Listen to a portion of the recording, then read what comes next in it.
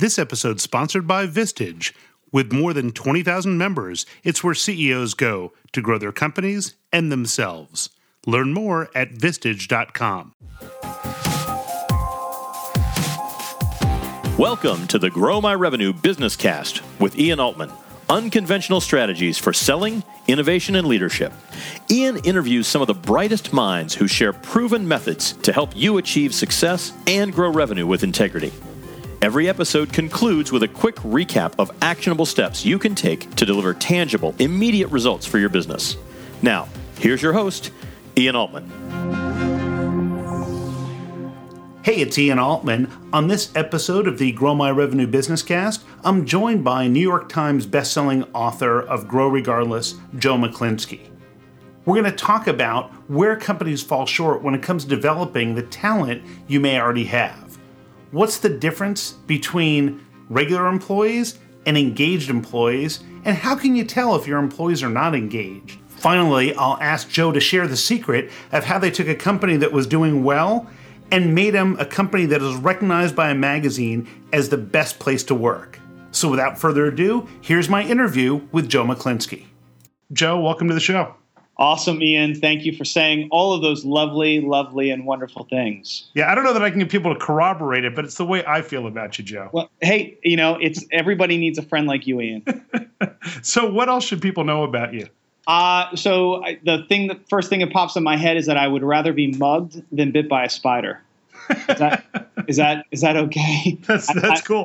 I'm a city boy. I grew up in Baltimore most of my life, and obviously Baltimore has been a top conversation for the country recently. And I grew up in an area not so far away from that. So my claim to fame is that I've really never camped in a tent ever, except for in 2006 when I went to Africa to climb Kilimanjaro with a bunch of buddies. So I came back from that still wanting to rather be mugged than bit by a spider. So that's it. That's all I've got for you. Have you ever been bit by a spider? I don't think so, actually. Right. I'm sort of just going with it. And hopefully it never actually happens.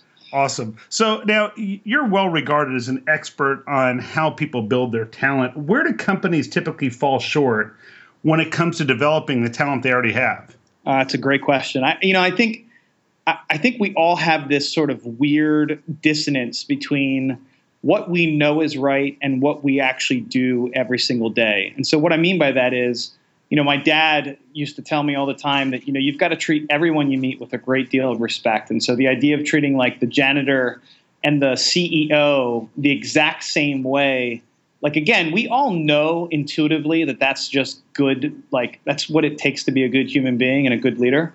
But how often do we do that, right? And this could go to walking past someone on the street corner who needs help to, even someone who is actually literally your janitor, right? Yeah. Versus your CEO. And so I think out of the gate, you just have to decide that, there is no second-class citizenship inside of your business, that we are all equal in terms of human beings. Now, we may not be equal in terms of voice or influence or authority or accountability or autonomy, but you've got to find a way to let people feel valued, feel heard, and feel appreciated. Because, look, we live in a world where the unemployment rate is so low, workforce participation is so low. I mean, we're talking like almost all-time lows. And what that means for small, mid-size, and big companies is that it's just going to be harder to find good people. And I say good people for you.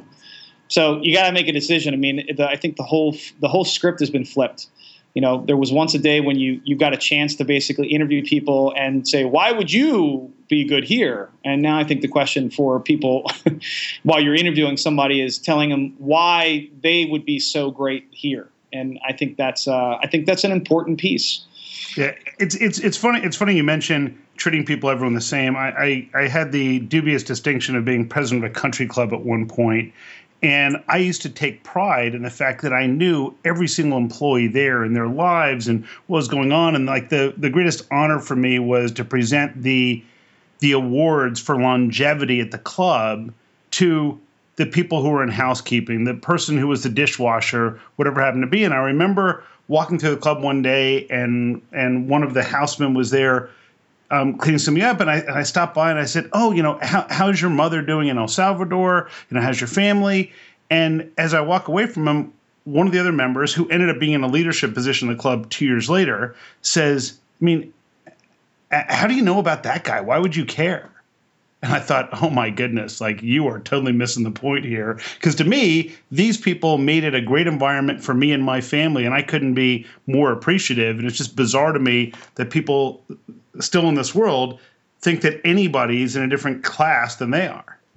Well, and I've seen you, I guess it's time to tell the world here that we know each other fairly well. We've had dinner together, and I remember you walking in the back in the kitchen to tip, and you're probably pissed that I'm sharing the story, but I know you're not just this guy who does it as a flash in the pan, that you live it every day. And, beyond it's just a good thing to do, I mean, let's also face it. I mean, if we just talk to all of the people that would consider themselves super selfish, or maybe they're just, we're all super selfish, it freaking feels good, man. It feels good to be good. It feels good to treat people with respect. And for all the capitalist pigs, including myself listening to this, it's also good for your pocket, meaning if you treat people a certain way, it is a proven, researched fact that if you treat your employees like your clients and your clients like employees, they will, again, sort of help your business in a different kind of way. They will treat your customers in such a great way that you're going to get additional sales. You're going to get additional upsell. You're going to get more profit. And again, I'm not the only one, sort of screaming from this pulpit. There's a lot of research that's been shown over the last 5 to 10 years that this is just the way the world is working. So it's either get on the bus, get off the bus, or just get out of the way of the bus at this point. And if you're not on the bus, you may be under it. This is a good segue to a topic that I know you know a lot about, which is, there's a difference between having employees and having engaged employees. Can you talk a little bit about engagement and what happens when your employees aren't engaged and what that might look like?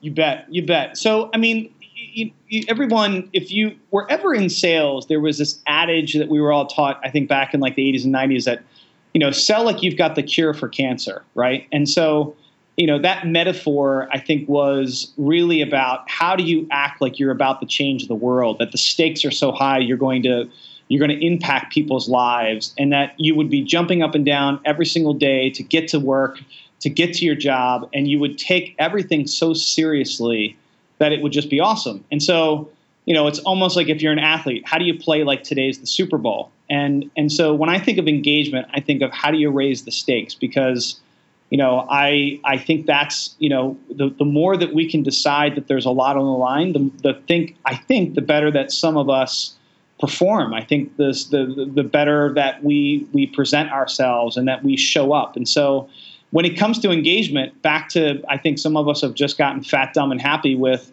I have a job, I've got a house, I've got income, I've got family. There's this part of the brain that we aren't, we're ignoring, and it's like the limbic system that used to tell us fight or flight. Oh my God, you're going to get eaten by a bear. And there was amazing amount of urgency that you would basically have when being chased by a bear. Well, how many of us act like we're being chased by a bear every day? And so, many people know this. Gallup has been, kind of at the forefront of measuring engagement for the last 15 years, and it's jarring. 70% more or less of the American workforce is disengaged, meaning, they might know what to do each day, but their hearts aren't in it. They're not bringing the level of energy that they could be. And so for me, if there was one thing every single person who has a company, who has employees, you could do, is you can raise the stakes. You can make this so important that, way on the altruistic side of people. I mean, I know I'm ranting here. I'll give you a 10-second quick story. My son is 2.5, and when he was born, we weren't sure whether he had colic or acid reflux. He was like this kid who could not be consoled. And so beyond, making my head turn around in circles, and, my wife and I had a rule that whatever we said to each other between 12 and 4 a.m., midnight and 4 a.m., it didn't count because we were so sleep deprived. I mean, we were becoming like monsters and demons. And so, we're feeding him drugs. We're thinking it's colic or acid reflux. We don't even know what's going on. He's not sleeping longer than 90 minutes. And then lo and behold, 9 months in, dad of the year here finds out that he's got his tear ducts and sinuses haven't opened up yet. He's basically had a bad sinus headache for 9 months. Like, no shit, Dad, pardon my French. I'm a little upset because my head hurts, right? And so anyway, after having taken him to so many doctors, by the time we take him to the surgeon, dude, I found myself. Now, look, I've worked in a lot of healthcare businesses, and I know that doctors are just people, and so I know better than this.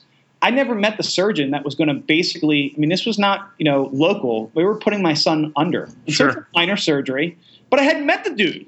And so I'm holding my son. It's like 6 a.m. We're one of the first surgeries, and the surgeon comes in, and he's like, all right, we're going to take him back. And I'm like, all right, it's like that point of decision. Am I going to be that dad who rips the surgeon up one way or the other, or am I just going to let this happen? And I was like, I think I'm going to be dad. So I handed my son to my wife. I grabbed the surgeon, pulled him out into the hallway, and I said, man, look, I am so sorry to do this to you. I know I should have done it before, but here goes.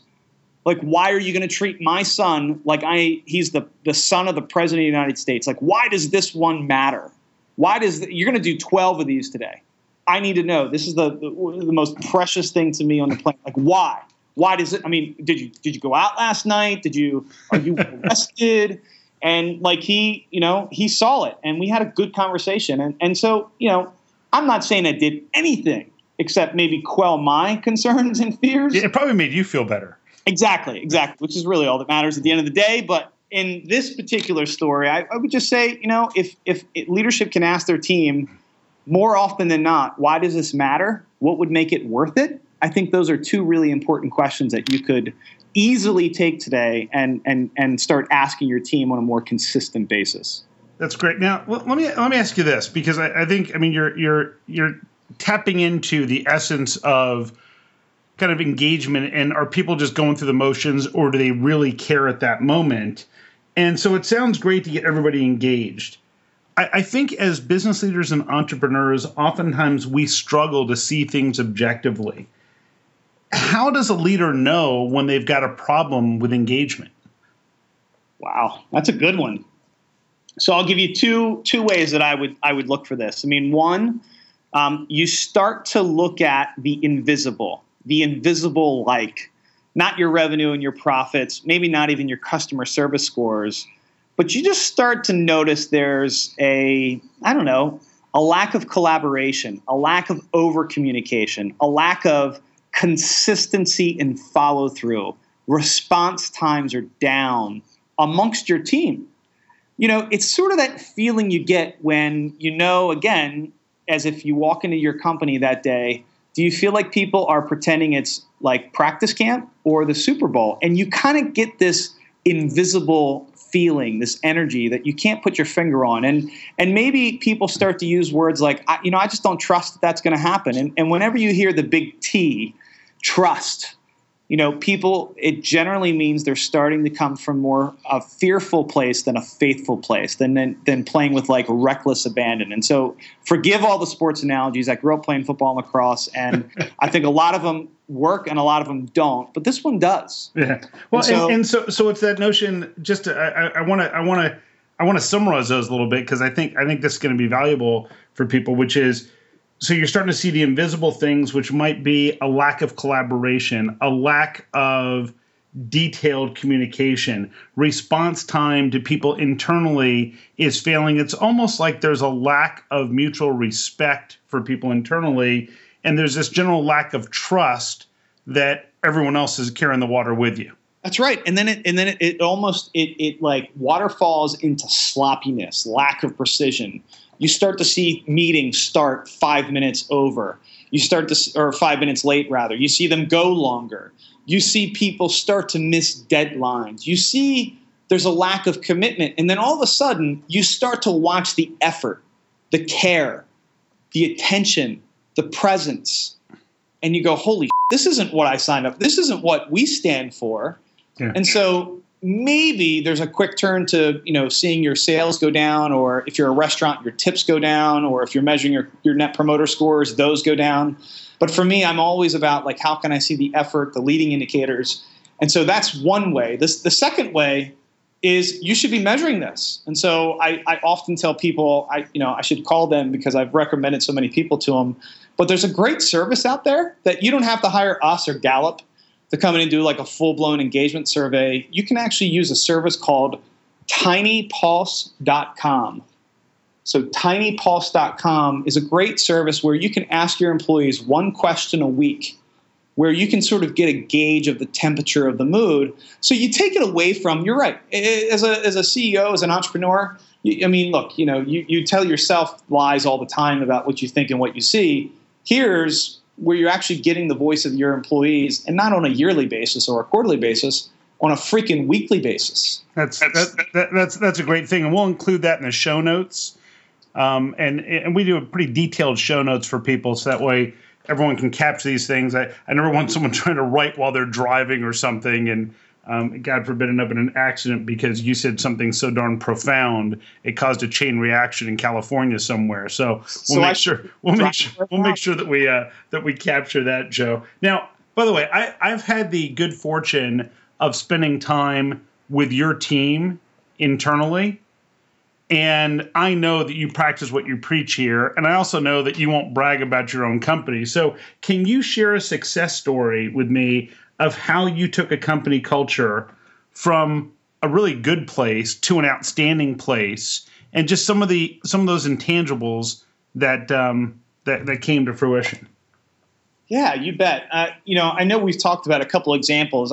We once worked with a financial sort of planning company, and we're talking a CEO who just totally gets it, totally evolved, like really with it, very, empowering, got that culture is his most important asset, was progressive.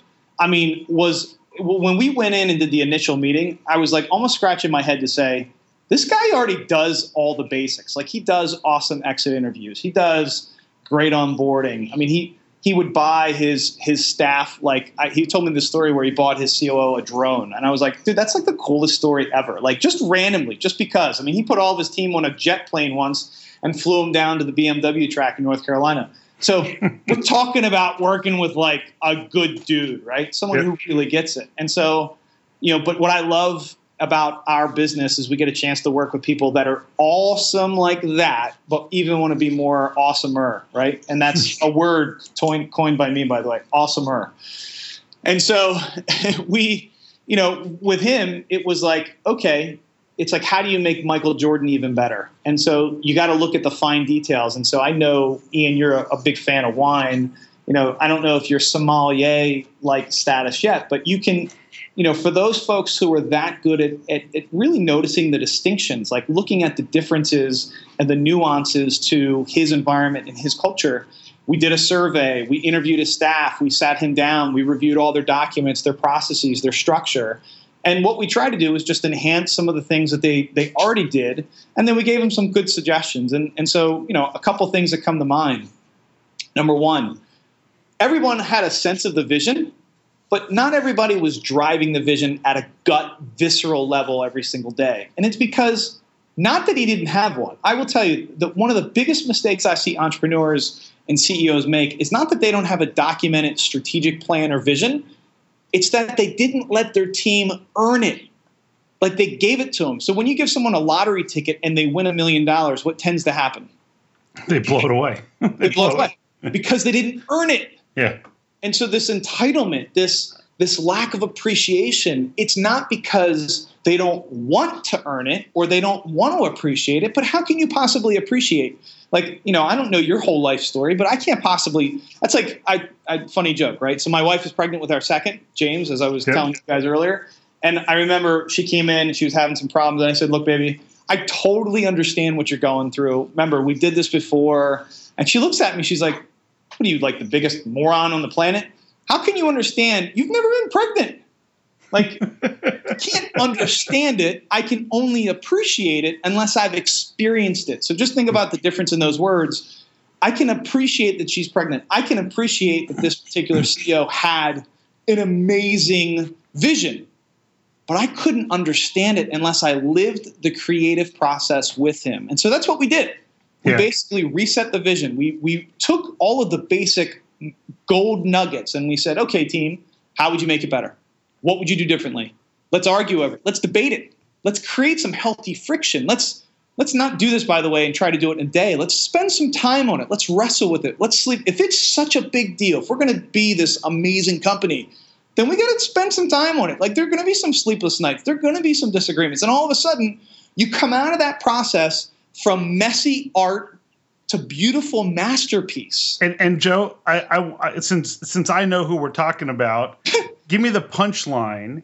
And so fast forward a year or so after you started working with them, and what happened for these guys? So number one, they get all the credit. They did the hard work day in and day out. It's not a line of bull. It is, we gave them a good framework, a good system to follow, and they made it awesome. The bottom line is, in the top, one of the top 5 business markets in this country, this particular company became the best place to work in their category. And so, I'm not all about awards, but I will take them when I watch our clients get them, and it was well-deserved, and it's highly competitive. I mean, you're talking hundreds of companies, if not more, apply for these awards. In each category, especially they're a financial services company. Anybody who has a bank account applies for that category. That's exactly let alone people who are managing, the better part of $1 billion like they are. And I love when I talk to them and they say, our biggest competition is Ritz-Carlton. People say, what do you mean? He goes, well, that's the service level that we want to establish. And people, well, you're not in hospitality. Well, we may as well be. I mean, that to me just, and it's just great because I know their experience working with your team was fantastic. And it's cool to see good people do great things. And for them to hit that award was awesome. So let me ask you, what's the greatest lesson that you ever learned from a business challenge that you experienced that other people can benefit from? Geesh. I would say there's like 1,000. I would say that the same thing that makes you amazing. So take as an entrepreneur, the same way that you'll go against the grain, not listen to the crowd, and you will swim upstream, you will go against the norm, you will pave your own way, you'll create, you'll innovate, you'll come up with something amazing. That same exact strength as an entrepreneur can be your biggest downfall because, the question is, when do you listen and when don't you? The question is, when do you, heed the warnings, right, before you fall off the cliff? And so, I fell off the cliff in 2008. And by the way, more often than that, but didn't heed the warnings, lost over $1 million and, had to reset, had to rebuild, had to recast vision. And I would just say it's something that I think of often as I, get to this part of my journey as an entrepreneur and, continue to launch different businesses and help other companies. Like, I'm like, okay, is this warning fatal or is this a warning I should totally ignore and just go the other way? And so I think it's, I think you got to listen to your gut. And that's not just a metaphor. If you do some research, you'll find out that there's actually a brain in your gut, and there's almost an intuitive sixth sense that people have that you just got to come from a good place. And if you do, batting average, hopefully you have more wins than losses. Yeah. Well, and I know that as a business, when I say you practice what you preach in the Baltimore area, you're also recognized as one of the top places to work, and that's not an easy thing to do. In the type of work that you do, it's not easy for people to say, man, I love coming there every day, because sometimes you're fixing companies that really are broken, and that's got to be tough. So I know it's not something that you would share, but I think people should know that Joe's not just talking theory here. I mean, you've taken your organization and made it one of the most desirable places to work and clients and done that. So it's not some happenstance where you get lucky. And I know you give your clients all the credit in the world, but I've met your team and I've worked with your team, and they're top-notch people. Well, let me ask you this last thing. If you had one piece of advice to share with the audience, with our listeners, what would it be? What's the biggest thing they can do to grow regardless and to achieve these sorts of results? I thought about this a lot coming into the interview today, and often it's a question that gets asked, right? Like, what's the one thing? And I just come back to, something that resonates a lot with me. It was certainly one of the, I think, themes throughout Grow Regardless, which, when you say grow regardless, what I'm hoping people get is this sort of like fist shaking moment where their hand is being pumped in the air and they're saying, like, just do it, right, in spite of anything. And just do it is my version of that is do the freaking work.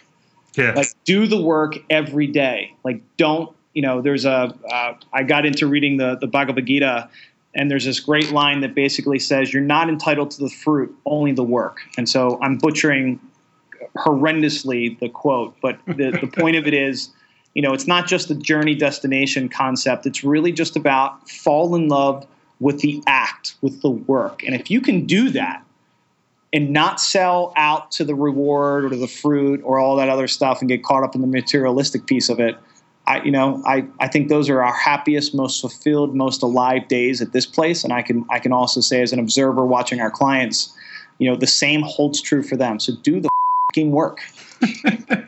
But hey, do the work is a key message, because I think a lot of people talk about doing the work and then leave out that part of actually doing the work, which and then they wonder why it didn't get done. Well, we talked about it, we just didn't actually do it. Miraculously, they don't get the result. So finally, what's the best way for people to get in touch with you, to learn more about you, to learn more about EntreQuest? Yeah, so I would say that the easiest way is to go check out, go to Facebook. Check out our EntreQuest Facebook page. We post all of our latest events that we are going to. We post our blogs. We post what's going on with our clients, some of our latest research, some of our trainings. So I remember there was a day I'd send people to our website, and you can certainly do that. But, I would, if you go to facebook.com/EntreQuest, things like this are so important. I know people think that, there's a lot of content flowing out there, but I'm a massive fan of Ian Altman and what you stand for and what you're up to. And, I know we've been throwing compliments back and forth to each other, but, there's no BS here. You guys, you did a really nice job coming in and helping us. And I can't wait to see what you have in store for the future, my friend. Awesome. Well, thanks for joining me today, Joe. It's an absolute pleasure. Well, by the way, when you visit the Facebook page for EntreQuest, look at all the amazing stuff that Joe and his team do for the local community there.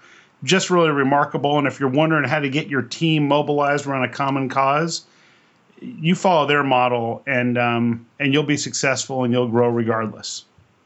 So, Joe, thanks for joining me. It's been a pleasure. Awesome. Thanks, Ian. I love how Joe was so passionate about driving results for his clients. I want to recap in 30 seconds the top few things that I think you should take away from Joe's comments to help your business. First, I have to say that I love that Joe says he'd rather be mugged than being bit by a spider. But ultimately, remember, your team members need to feel heard, valued, and appreciated. You can generally get a sense that you might have a culture issue if you notice a lack of communication, you start hearing the word trust, or there's a general lack of responsiveness. And ultimately, you've got to monitor what goes on, use services like tinypulse.com to get a sense of what's going on within your team. Remember that this show gets its direction from you, the listener. If you know someone I should have as a guest on the show, or if you have a topic you'd love for me to cover, please let me know. Send me an email personally to ian.altman@growmyrevenue.com. Have an amazing week, add value, and grow revenue in a way everyone can embrace, even your customer. Thank you for joining us each week for the Grow My Revenue Business Cast with Ian Altman. Unconventional strategies for selling, innovation, and leadership. Be sure to subscribe to our program on iTunes or Stitcher. Don't miss Ian's weekly newsletter, and be a part of the conversation on growmyrevenue.com and via Twitter @GrowMyRevenue.